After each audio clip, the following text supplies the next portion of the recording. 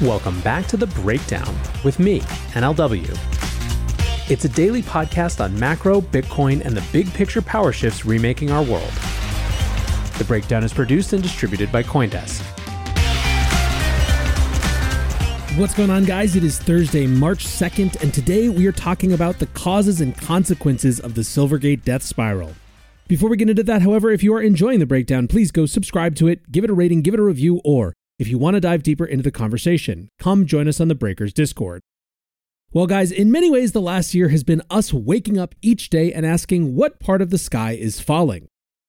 In that period, rapidly decreasing prices led to protocol failures, led to credit crunches, led to credit crises, led to institutional failures, led to further credit issues, led to more institutional failures, and so on.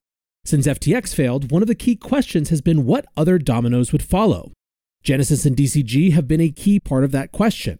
Genesis halted withdrawals the week after FTX declared bankruptcy, and parent company DCG has basically been negotiating with creditors ever since. Now, that story isn't fully done, with a big $575 million DCG loan payment to Genesis technically coming due in May.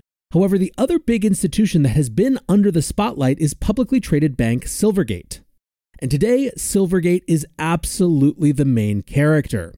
Yesterday, they delayed their annual report, triggering a big sell-off in aftermarket trading. JP Morgan and others cut their rating of the stock. And then this morning, Coinbase jumped off the sinking ship, announcing that they were moving their business to Signature. As I write this, Silvergate stock is down 50% since yesterday, hitting its lowest level since its 2019 IPO. And the bank is quite literally now saying that it's examining its own viability. So today we're going to dig into not only why Silvergate is crashing, but how it got to this point and what its death spiral means for the industry. Let's start at the beginning. Silvergate Bank is a medium-sized, crypto-friendly bank based in California. For most of its 30-year history, Silvergate was a tiny community bank focused on financing smaller real estate deals. It had only 3 branches and less than $1 billion in bank assets. In 2016, under the leadership of CEO Alan Lane, the bank pivoted to providing banking services to crypto firms. Ben Reynolds, Silvergate's president, who was hired to oversee this change in business strategy, said, "We needed deposits, and Alan started seeing that companies like Coinbase were getting kicked out of banks. So the idea was, if we can bank Coinbase, we can find deposits." Alan went to the Federal Reserve and said, "We want to provide basic banking services to Bitcoin companies," and they said okay. Over the next 6 years, Silvergate downsized its existing business banking and real estate teams to lean heavily into crypto. In 2016, the bank had only 20 crypto clients, including Paxos and Bitfury, but this number grew to over 1,000. This rapid expansion and dealing with the early crypto industry came with a large increase in compliance risk and overhead. According to anonymous sources speaking with the Financial Times, Silvergate had to hire twice as many compliance staff as comparable banks of its size. Waiting times for compliance checks on new customers ballooned out to 6 months. One of FT's sources said, quote, "When they got into it, crypto was this little new thing, and I think they didn't realize it would take off as fast as it did.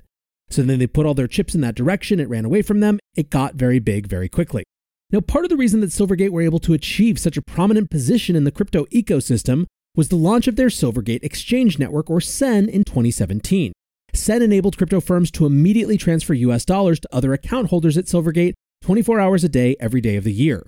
Funds would be cleared near instantly and could be used immediately. While this feature might not have an obvious use case for the average retail trader, for large crypto funds, this opened up the possibility of conducting arbitrage trades across exchanges at a much faster speed, while also allowing funds held on exchanges to be topped up after hours or on weekends. In short, it was a feature that kind of matched the way that crypto actually traded versus the way that traditional markets traded.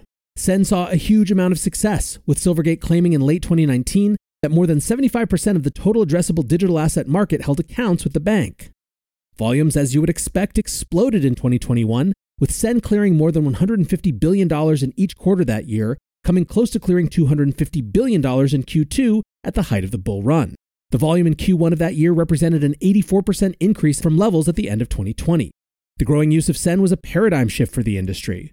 Exchanges had gone from having difficulty obtaining any banking services whatsoever to having an instant settlement network available for off-chain funds. In a testimonial that has since been scrubbed from Silvergate's promotional material, Sam Bankman-Fried of FTX said, quote, "Life as a crypto firm can be divided up into before Silvergate and after Silvergate. It's hard to overstate how much it revolutionized banking for blockchain companies."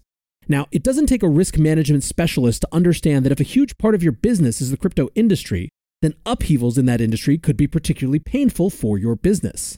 The recent run of problems at Silvergate indeed started in November following the collapse of FTX.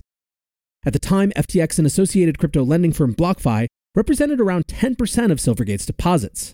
According to bankruptcy filings, FTX held around 20 different accounts under a range of different company names. What followed was a savage bank run. Concerned about Silvergate's solvency, customers from throughout the crypto industry scrambled to withdraw deposits. When the dust settled, Silvergate had seen an $8.1 billion drawdown in deposits, around 70% of the bank's deposit base. Silvergate's reserves were mostly comprised of so-called safe assets, like U.S. government and municipal bonds. Even so, the bank recorded $718 million in losses as they liquidated their reserves, showing a total loss of more than $1 billion in Q4 of last year. Shortly afterwards, details surfaced that Silvergate had tapped into emergency liquidity via a loan for $4.3 billion from the Federal Home Loan Bank of San Francisco. These sort of loans are relatively standard in the banking industry to prevent the fire sale of safe assets, but the reputational damage was massive. This move was easily portrayed as Silvergate using government-backed money to service withdrawals during the bank run. This is even though the FHLB system is entirely privately funded and has never actually needed to be backstopped by government funds in its 90-year history. The issue now appears to be that although Silvergate survived the bank run, its deposits have not returned. Customers appear to be less than enthusiastic about taking risk with Silvergate. Block Tower CIO Ari David Paul said, "Everyone was scared. Everyone was primed to fear counterparty risk. It didn't surprise me that you have that massive flight of capital out of Silvergate. Everybody like myself is feeling extra conservative in how we think about risks." Now, continuing to understand what's been going on at Silvergate, although much of the outward criticism has been focused on their handling of the bank run, more recent concerns about their internal processes and compliance have surfaced. Veteran short seller Mark Cohodes was loud and early in his airing of a short case for Silvergate back in November. He suggested that the bank's lax procedures had left them unaware of money laundering and bank fraud conducted by their clients at best, or complicity in the activity at worst. Throughout the last month, Cohodes and other short sellers have written to notify Silvergate's auditors and accountants of the issues as they see them. On February 6th, short seller James Gibson wrote to Silvergate's auditor, "We write to alert you to the risks that customers of Silvergate have used the entity to engage in substantial money laundering and that management of Silvergate has misrepresented its business operations, potentially in violation of law and auditing standards." End quote. In the aftermath of the FTX collapse, speculation began to surface that customers had been directed to deposit funds intended for the exchange into bank accounts operated by Alameda Research. Allegations surrounding this conduct were later leveled by the Justice Department with the recent additional allegation that FTX had opened an account in the name of North Dimension, which was held out to be an electronics company with no connection to FTX or Alameda. The DOJ did not mention the bank which operated these accounts by name. However, Bloomberg reporting this week cited an anonymous source who said that the bank was Silvergate, while the FTX bankruptcy case listed 2 accounts held in the name of North Dimension at Silvergate. On top of that, last month, Reuters reported that officers at the International Binance Exchange had accessed bank accounts held at Silvergate by Binance US.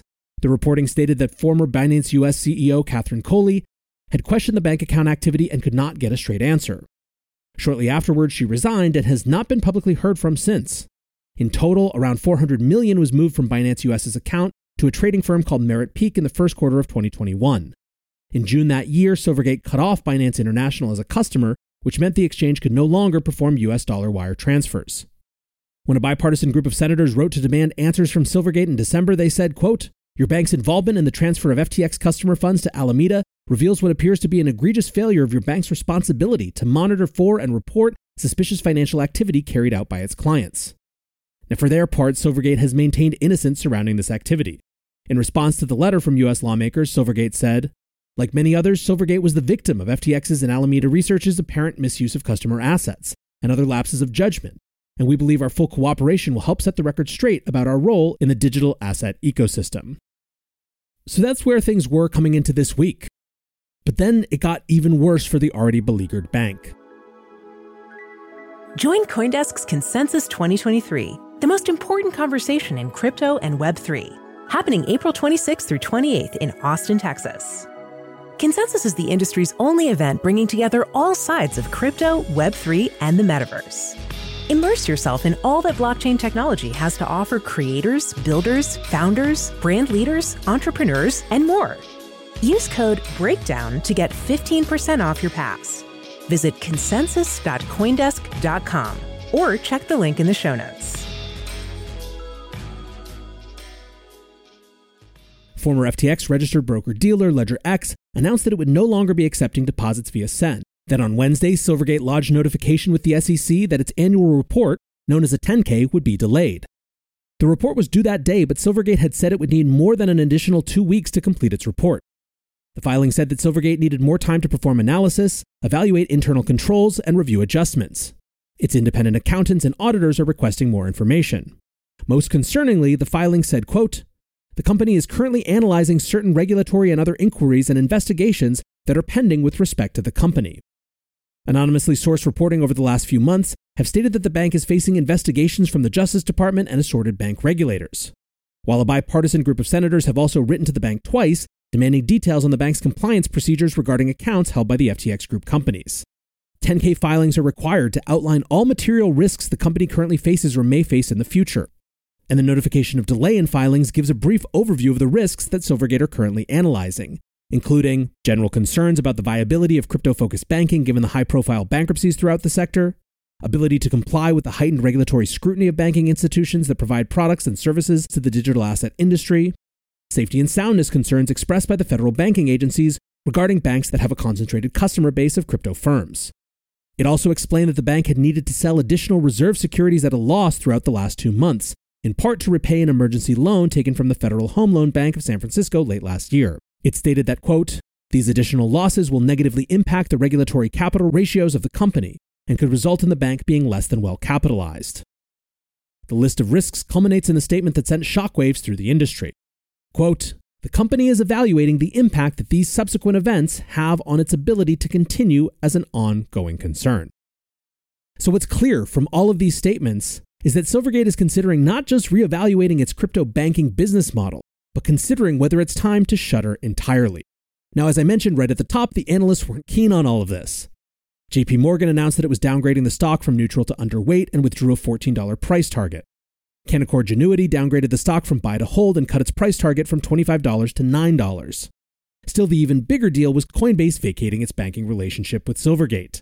At 8:23 a.m. Eastern Time today, they tweeted, "Coinbase all client funds continue to be safe, accessible, and available. In light of recent developments and out of an abundance of caution, Coinbase is no longer accepting or initiating payments to or from Silvergate. Coinbase will be facilitating institutional client cash transactions with our other banking partners and have taken proactive action to ensure that clients experience no impact from this change. Coinbase has de minimis corporate exposure to Silvergate." After that news, Silvergate's stock fell to as low as $6.80, its lowest point since its IPO. Todd Baker, a senior fellow at Columbia University's Richmond Center for Business, Law, and Public Policy, said, "It confirms the fears that many regulators have had. If this bank fails, it's going to be held up as an example of why banks should be extremely conservative in dealing with crypto companies." So what are we supposed to make of all of this? Well, one position that needs to be represented is that this isn't just a question of crypto failing, but about specific decisions that Silvergate made. Max Boonin, a former Goldman Sachs officer, says, "It seems the losses are so f***ing stupid. They bought long-term fixed income financed by short-term deposits. The deposit base shrinks because much of it is crypto, and then they have to sell their bonds to meet redemptions. Bonds are down across the board due to higher interest rates, so they realize huge losses. This classic screw-up has much to do with the TradFi fiction that bond prices are stable and little to do with crypto. There also remain questions about what Silvergate knew about Alameda and FTX, which is a set of questions that I expect to be investigated pretty in depth. But still, the most important thing right now is not so much what happens to Silvergate, but what it means for crypto. And friends, it is not good.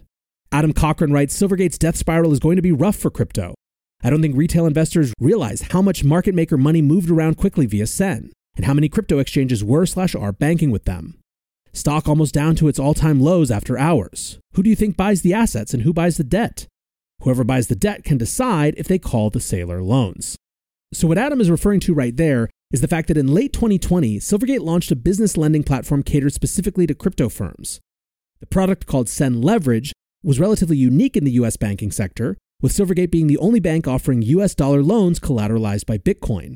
Silvergate saw reasonably strong demand for Bitcoin-backed loans initially, growing their Bitcoin-backed loan book to $571 million by the end of 2021. In March of last year, Michael Saylor's MicroStrategy announced that it had taken a $205 million loan from Silvergate, backed by around 20,000 Bitcoin on a 3-year term.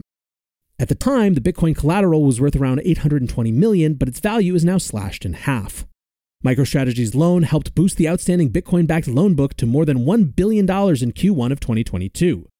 Now, coming back to Adam's comments, Brad Michelson, formerly of eToro, wrote, "All major exchanges have been working on transition plans away from Silvergate for months, not far away from hearing some make statements about it."